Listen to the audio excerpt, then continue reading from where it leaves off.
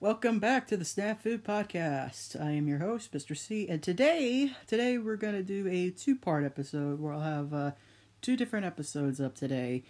This is basically our first History Sunday, where every Sunday I will make an episode about just random tidbit of history.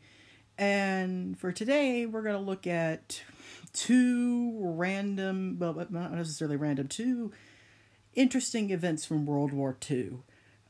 Basically, I would call these the greatest blunders of World War II on two major countries. And for this part one, we are going to look at what is known as the Winter War. The Winter War was basically not a lot of people know about it in America. That's why I'm talking about it now. I like to educate people. The Winter War was I guess you could say, a mini war within World War II. So, just some background. Right before World War II started, in September 1939, months before, Adolf Hitler and Joseph Stalin signed the Molotov-Ribbentrop Pact.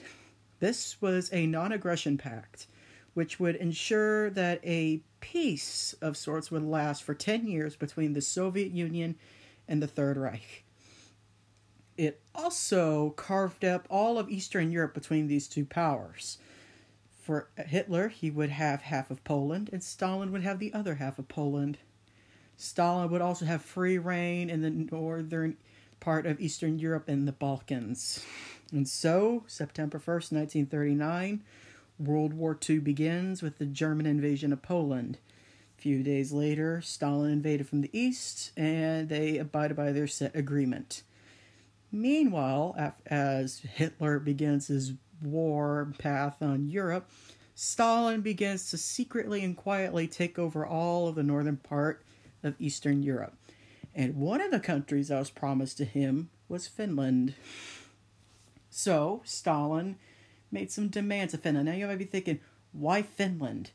Well, the border of Finland rested not too far away from the city of Leningrad. Leningrad being the birthplace of Bolshevism. And Stalin was paranoid. He was paranoid about a lot of things, but he was paranoid that the completely peaceful Finns would aid the Germans and besiege Leningrad. So, him and his foreign minister, Mr. Molotov, that name sounds familiar if you hear the word Molotov, but we'll get into that in a minute.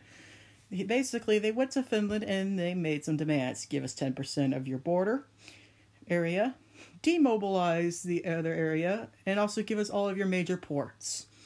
Finland, being, any reasonable sovereign nation, just told Stalin no. Stalin, being Stalin, was completely overconfident into the power of the Red Army, and soon he had a staged event upon the Finnish-Russian border, which kicked off the Winter War. And basically, Stalin, he saw how the complexity and how impressive the Blitzkrieg was in Poland, and so he wanted to show off the power of the Red Army. So, on November 30th, he ordered the Red Army into Finland.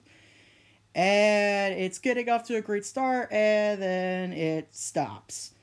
The mighty Red Army, armed to the largest army in the world at this point. Tanks, airplanes, soldiers, you name it. And they start getting their asses kicked by the Finns. The Finns only having an army of only about a couple dozen thousand, mostly reservists, no tanks, a couple of World War I era biplanes, and outdated rifles. That's right. The massively outmanned, outgunned, and the Finns are just they're whipping the Russians. Now, for one, there are many reasons for this. For one, Stalin purged all the Red Army of all of its competent officers and leaders before World War II began, and this caused, it caused basically the weakness in the Red Army. And this is very evident with, the absolute disaster that was the invasion of Finland. As basically troops are completely leaderless and they're being picked off one by one by small Finnish ambushes. Two, the main Finland is heavily forested, and it was a really rough winter that year. In fact, it was one of the harshest winters in history, in fact. And the Russians were forced to walk down long, narrow roads in single-file columns with their tanks and whatnot, and the Finns would hide in the snow on the sides, ambush them, lodge the logs inside of tank treads, basically immobilizing them, and using gasoline-filled bottles that would be lit and tossed into the exhaust of a tank, making it go boom. And this is where the Molotov cocktail came into play. For as you see, they named it after the Soviet foreign minister, Mr. Molotov. In fact, the Finns would later dub Russian bombers Molotov bread baskets, because Molotov told the world that, those planes weren't dropping bombs, they were dropping food supplies for the Russians and for the Finns, so they were bombing the shit out of Finland. So they're like, yeah, no, those are Molotov bread baskets.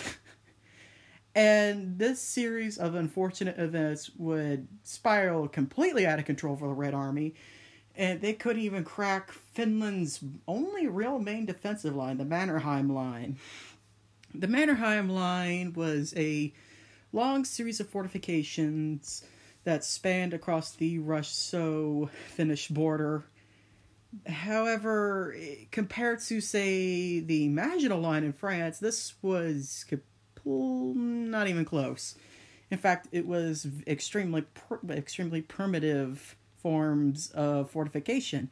And yet, the Finns held on to this line for quite some time, in fact, inflicting heavy casualties on the Russians. Their tanks, their airplanes, their soldiers would just come in waves and waves and waves and just be cut down by the Finns. Also, during the Winter War, the Finns would take advantage of how, basically, they were all trained to ski as children. So they would use skis. They basically they would run circles around the Red Army and basically wait until the Red Army stopped, and it would cut them to pieces, hijack their tanks, and now the Finns were using Russian tanks against the Russians. And, of course, everyone in Moscow is panicking. Stalin and Ribbentrop, in fact, Ribbentrop said, that they'll be having ice cream in Helsinki by December, Helsinki being the capital of Finland. And I could go over, there are so many stories of just, that are just embarrassing. In fact, two in particular being, one event, a large column of Red Army soldiers were moving across a frozen lake. And a couple of sneaky Finns were hiding from some nearby trees, and they shot the ice underneath the very hapless Russians crossing the lake. And I'll give you 3 guesses what happened to those Russians the second that ice cracked. Another one, now this shows you how piss poor the morale was for the Russians. So the Finns were forced to retreat from a small area. And as the Russians reached the Finnish camp, they stopped. Not because they're receiving fire, not because they're out of fuel, whatnot, because they stopped because the Finns were cooking dinner. And they were forced to leave in a hurry, so the Russians stopped their advance on this day just so they can eat a hot meal. Also, again, just showing you, the Finns completely took advantage of psychological warfare against the Russians as well with their snipers. Finnish snipers would hide in the snow and pick off dozens upon dozens of Russian soldiers. In fact, the deadliest sniper in history was in the Winter War. His name's Simo Herhe. Simo used a bolt-action Mosin Nagant rifle, iron sights, by the way. He didn't use a scope. And through the course of the Winter War, which was a 3-month-long war, he killed over 505 confirmed Russians. Confirmed kills, 500. Also, another 200 killed with a Suomi KP-31 submachine gun. In fact, Simo became so infamous that the Russians would deploy counter snipers to try to kill him, and he killed all the counter snipers. In fact, one of Simo's favorite tactics was he would just sit there. He would make a little hole. He'd sit in that hole, and that hole being snow. He would pack the snow in his mouth. That way, his breath wouldn't fog up, and he would just sit there and wait.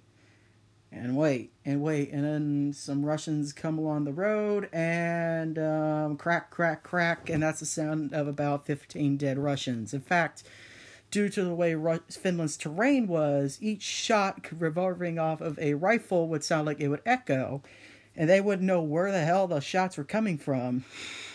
In fact, he pretty much became a ghost story to the Russians. Unfortunately for Simo, his battle against the Russians would end just before the war would end, as he took a direct hit from an explosive bullet right to the face. It didn't kill him, but it put him in a coma, and it pretty much blew his jaw off.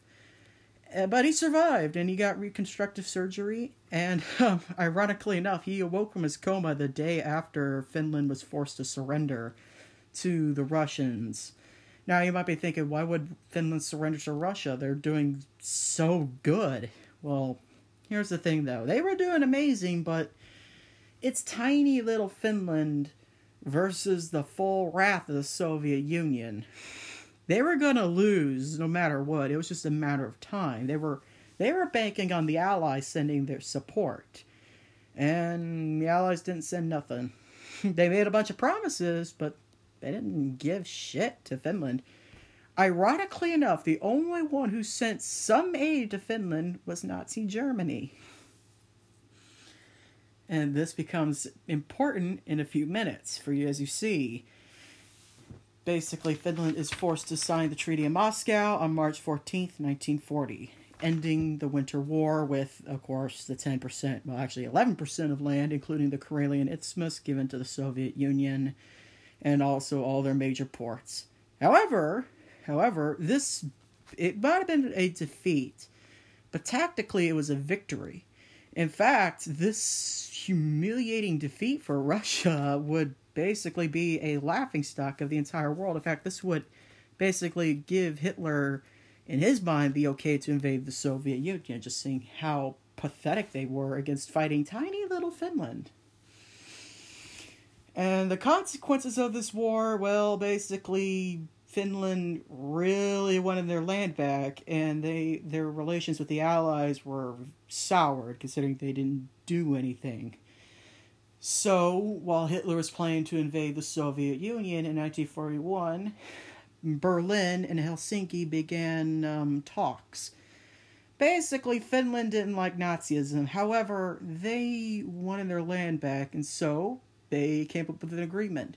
When the Germans would invade on June 25th, 1941, the Finns would invade from their border, and basically the goal was for Finland to get all of its territory back. And so when Hitler invaded Russia, this would basically begin the continuation war for Finland, as they once again engaged the Red Army. And, well, granted, this time around, the Red Army was preoccupied with Germany, as the Wehrmacht would make significant gains in 1941 against the Soviet Union. Finland would once again begin to humiliate the shit out of the Soviet Union. In fact, one infamous story goes how, basically, for some reason, Russian minefields were, basically, they had a kill switch, where basically if you played a certain signal over a radio on a certain frequency, it would shut off all their minefields.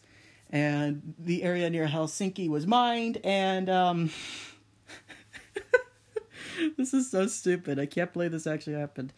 The Finns blasted polka music. They found the frequency, and they blasted polka music over it, and they disabled all the Soviet mines and launched a counterattack.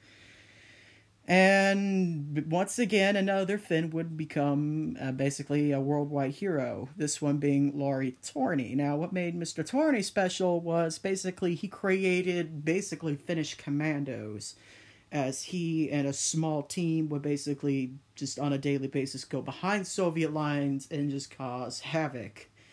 In fact, he became such a problem for the Russians that they put a massive bounty on his head. I think in American dollars at the time, it'd be like about $10 million, I think. I don't remember the exact amount. But ultimately, Mr. Tori would become a national hero for Finland. However, well, as you know, Germany started getting pushed back after the failed Battle of Stalingrad and Kursk. And with the Red Army much more organized, they began to push Finland back to the border pre-continuation war. And that would ultimately end the continuation war on September 19th, 1944. Now, this kind of shows you that, yeah, Finland and Germany, even though they might have been on the same side, they really didn't like each other. And pretty much immediately after the treaty was signed, the Finns turned on their German allies who were stationed in Finland and drove them out. And that would basically be the end of Finland's involvement in World War II. So with that, we can see that basically Finland just wiped the floor with the Soviet Union, in a matter of speaking, during World War II. The mighty Soviet Union, who would think that they would lose battle after battle to little Finland? I guess I have time. You know what? This will just be all together. So part 2 of this segment, we're going to talk about the other major blunder of World War II. Today we're talking about the Italians. Oh yes, the Italians. Now, out of all the Axis powers in World War II, we all know of how well Germany and Japan did, but Italy is regarded being just an embarrassment for the Axis powers.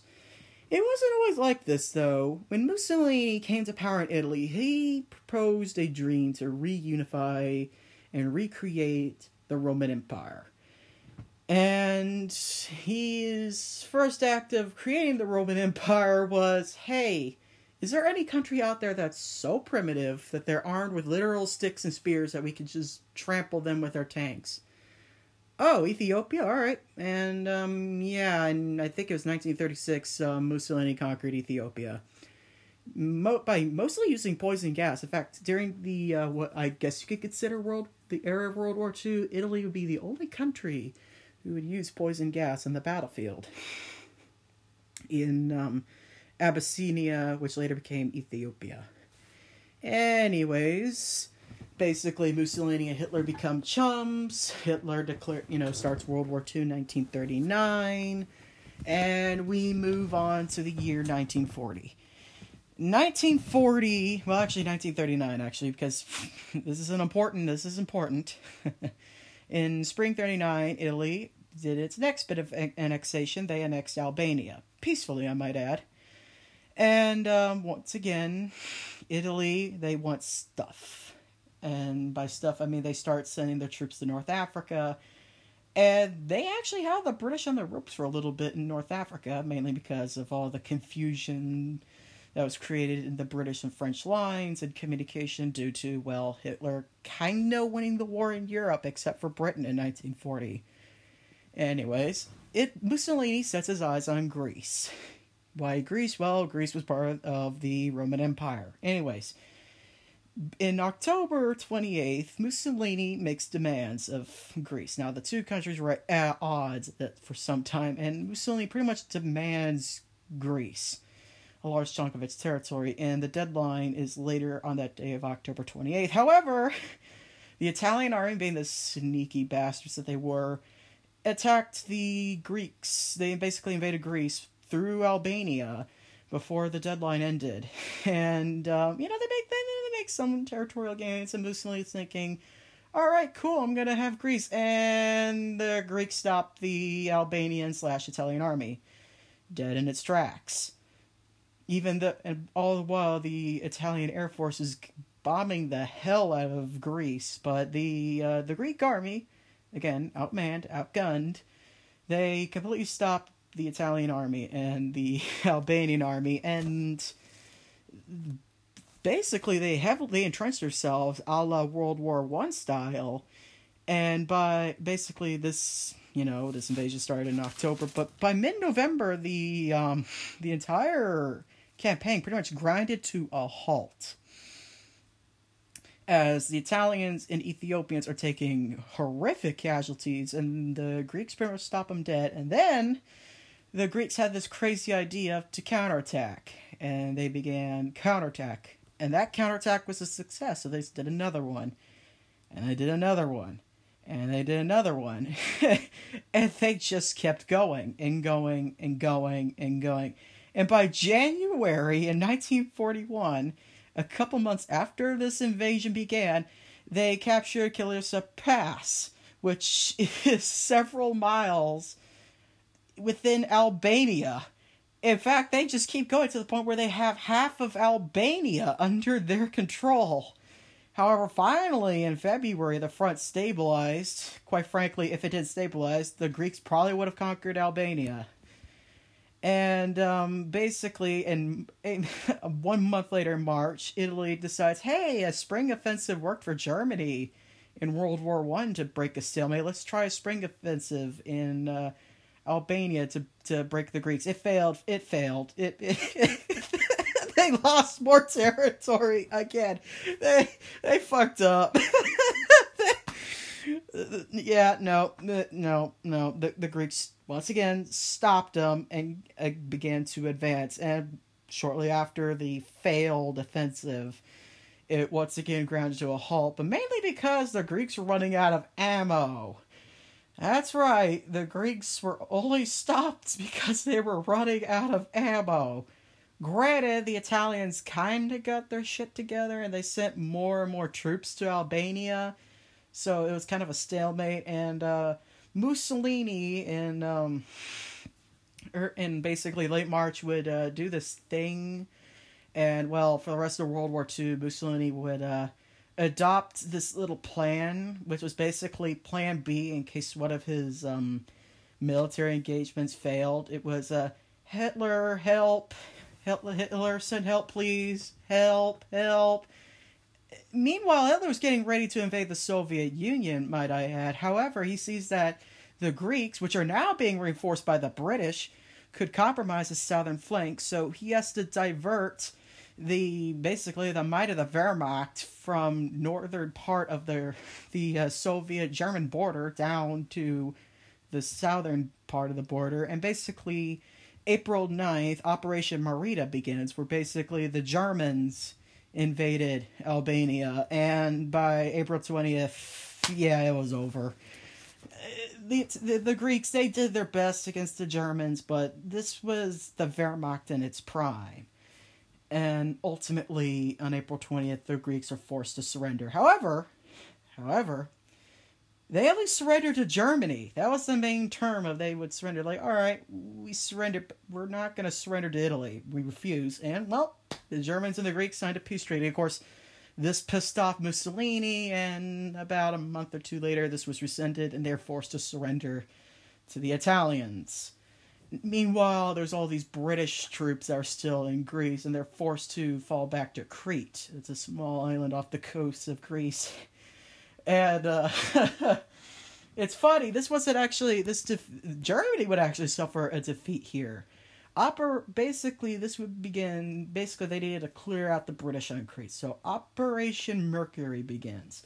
Operation Mercury was basically the Germans' plan to use their elite paratroopers, the Fallschirmjäger, to parachute out and capture Crete, with aid from the Kriegsmarine and the Luftwaffe. Only problem, the Kriegsmarine were nowhere to be seen in the Mediterranean, nor the Italian Navy. Also, the Luftwaffe wasn't doing much, so it was basically the Fallschirmjäger against the Greek and British army. And also, German parachutes sucked. It might sound surprising. Like, what? German equipment is inferior to Allies? Yeah.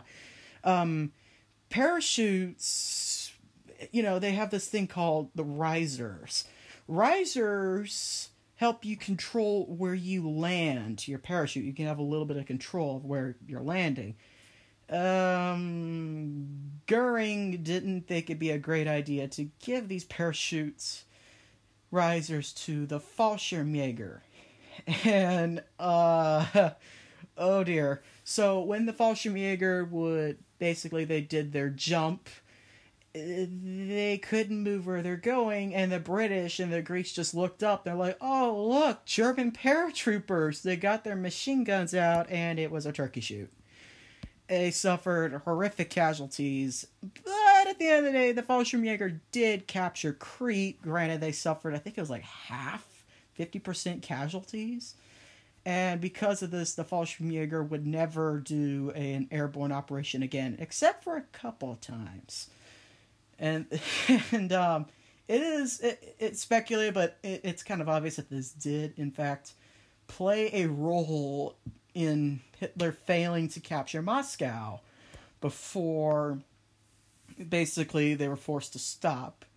You see, it's pretty much speculated that the invasion of the Soviet Union would have begun in April. Now, if it would have begun in April, in our timeline, in Operation Barbarossa, the invasion of the Soviet Union was in June 1941, and they got to Moscow around November, and they were forced to stop because of the winter. In fact, it got so damn cold that the gasoline in their tanks froze solid. Not to mention, Stalin called in the Siberian Reserve, and they pushed them back. If this invasion happened 2 months, or hell, even in March, they possibly could have captured Moscow. Now, it's hard to argue what would happen even if they captured Moscow. Stalin refused to leave Moscow. They could have captured Stalin. It's hard to say what would happen if they would have successfully captured Moscow and, in fact, captured or killed Stalin. But it could have defeated the Soviet Union. So, we can speculate that the main reason Hitler lost World War II was because Mussolini was a dipshit. So, in a way, we kind of have to thank Mussolini for the fact that the Nazis failed to conquer the world. So, thanks, Mussolini, for being stupid. Also, again, throughout the rest of World War II, again, remember how I mentioned how the Italians were doing well in North Africa? They began to fail. And to the point where they were almost completely pushed out of North Africa. And Mussolini, once again, went to Hitler like, Hitler, help. Hitler got pissed off, and he created the Africa Corps under the hero of the invasion, basically the guy who pretty much won the Battle of France, Erwin Rommel, and he created the Africa Corps, and that diverted a lot of resources from the Eastern Front. In fact, Italian blunders became so prominent that Churchill made a remark saying, and I quote, that Italy was the soft underbelly of Europe. Yeah, apply cold water to burn. And later in 1943, the Americans and the British would invade the island of Sicily and then eventually make their way through Italy. And that would be the end of Italy's involvement in World War II. Of course, the Italian government revolted. They put Mussolini in prison, and Mussolini, once again, Hitler, help. Hitler probably let out a really loud sigh, and he basically told Otto Skorzeny, pretty much probably the most efficient agent of the Third Reich, the man who was dubbed the most dangerous man in Europe, him and a group of Fallschirmjäger launched a rather impressive operation where they actually broke Mussolini out of prison and brought him back to Germany without a single casualty, without a shot being fired, if I actually got the story right. So, again, the Fallschirmjäger, they were pretty impressive. And also, hats off to Otto Skorzeny. But, yeah, Mussolini, he, you would think, like, okay, yeah, the war's lost for Italy, and Mussolini, being Mussolini, thought it'd be a great idea to try to get back to Italy, and, well, in 1945, the Italians, who were pretty much done with this shtick, they caught him, and they killed him, and they strung his corpse up in the middle of Rome. Yeah. Out of all the main dictators of the Axis powers, Mussolini was by far the most embarrassing and just probably the most pathetic, and he died in the most pathetic death. So, anyways, that would be the end of basically Italy's blunders in World War II, and that concludes this first episode of History Sunday. I don't know if that's going to be the official name of this series or whatnot. And basically just talking about the two biggest, what the hell moments of World War II. And anyways, I am your host, Mr. C. I hope you enjoy this episode, and tune in next Sunday where I will talk about some other moment in history. If I were to pick one, I don't know, but I might do it on, something a little more obscure, maybe the Battle of Stamford Bridge. But we'll see. Anyways, I am your host, Mr. C, and I'll catch you next time. Peace.